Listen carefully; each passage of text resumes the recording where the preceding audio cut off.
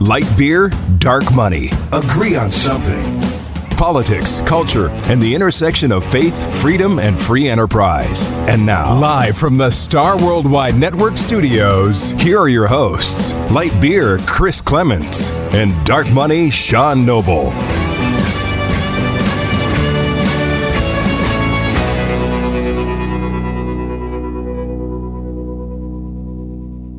Welcome back to another episode of Light Beer, Dark Money. I'm Sean Noble. And I'm Chris Clements. And we are normally we'd be doing a big rant right now, but we're going to be ranting about something very personal. You know, we have three pillars here at this podcast: faith, freedom, free enterprise. Faith being the number one principle of how this country was founded and how we choose to live our lives as men and women of faith. And Sean, you just had a major happening in your life. Your father just passed away. And it's something I can personally relate to. And I know you can. Doesn't matter what age you are. Doesn't matter what the circumstances are. When you lose your dad, some people believe that's when you really truly become a man.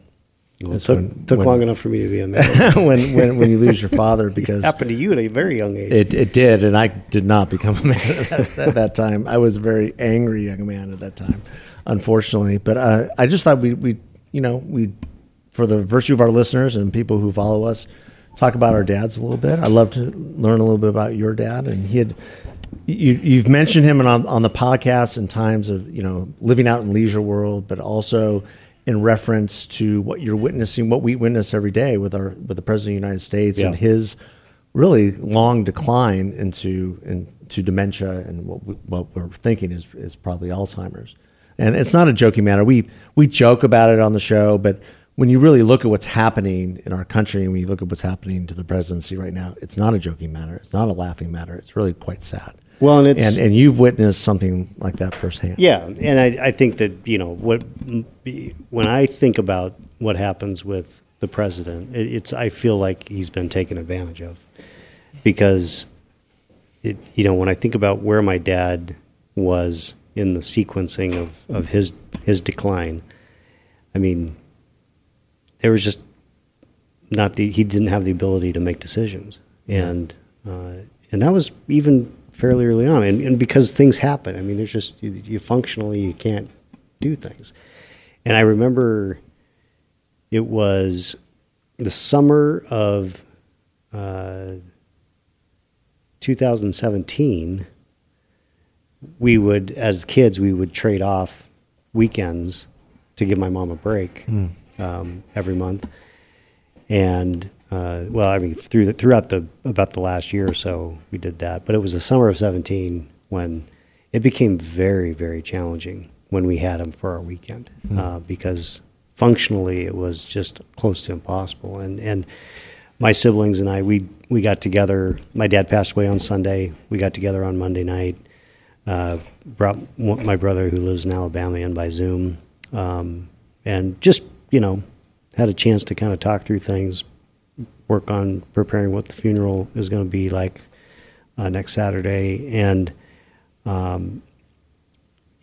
it was then right before Alyssa and I got married in October of 17 that we put him in a home, and he was there for the last 5 years. So he died basically exactly 5 years and 2 weeks to the day. Oh, wow. Of when he went into the home. The thing I'm the most grateful about,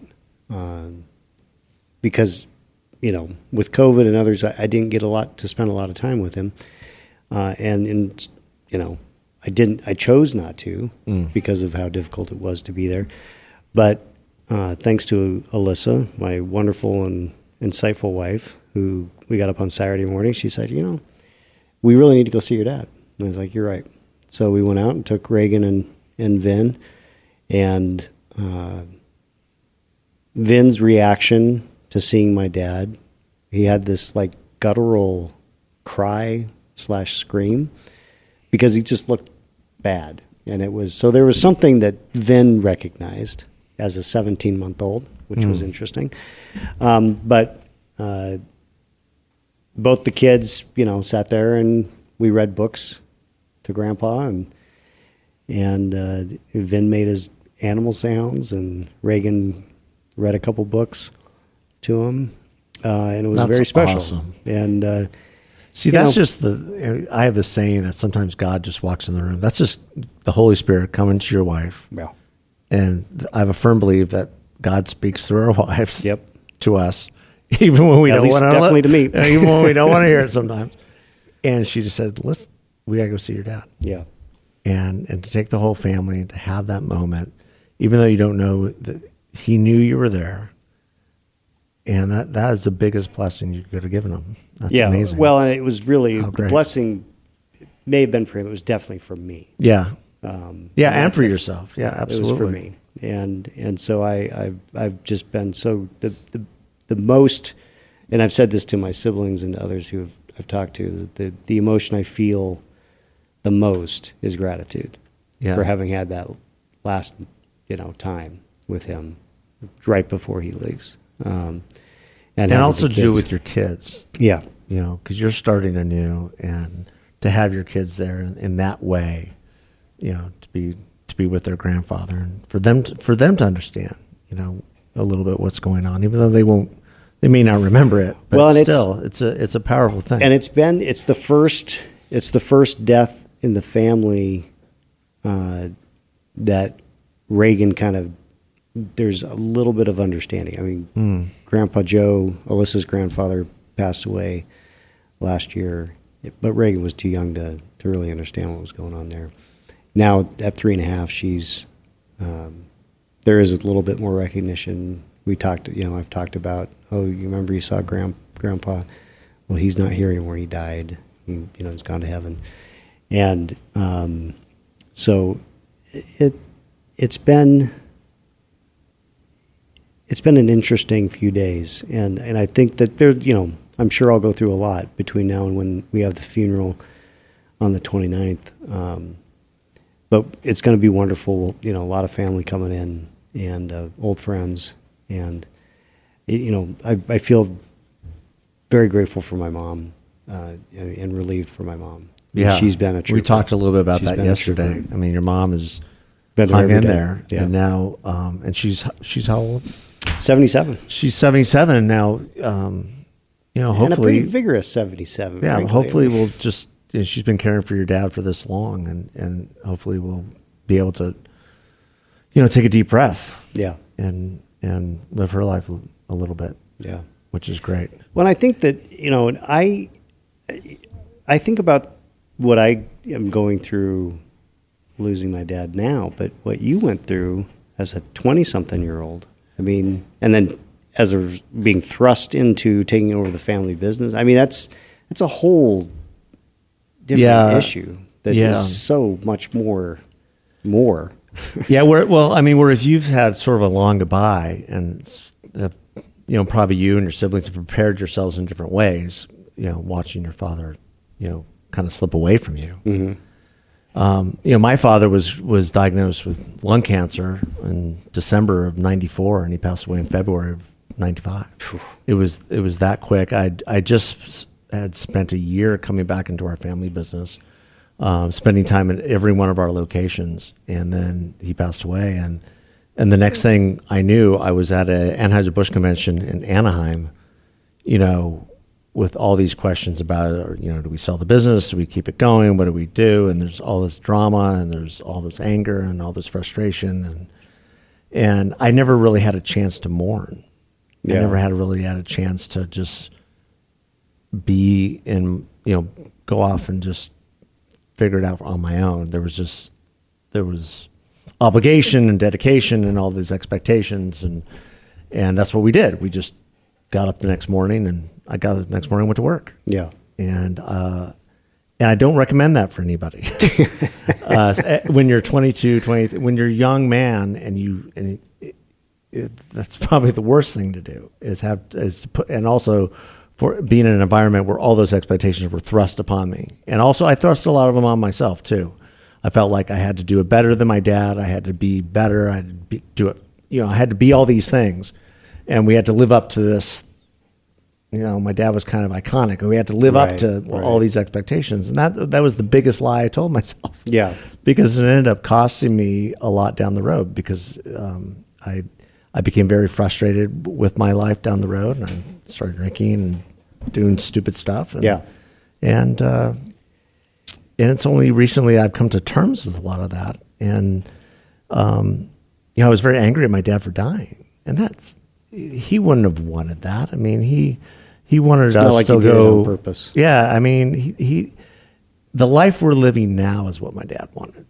Yeah, you know, he wanted us to go and live a good life and be happy and to be who God made us to be, not who, you know, the world or the business or the industry wants you to be. Right. So it's a different time, and so but losing your father, like I said at the beginning, no matter what age, has a dramatic effect. So being in touch with those emotions, being able to express those emotions, having somebody like an Alyssa to talk about that with, having your kids around you. I wasn't married at the time, got married very quickly thereafter and had Grace then, but I feel like I'm in, for the first time in, you know, decades, I'm in the place where I think I need to be. Yeah.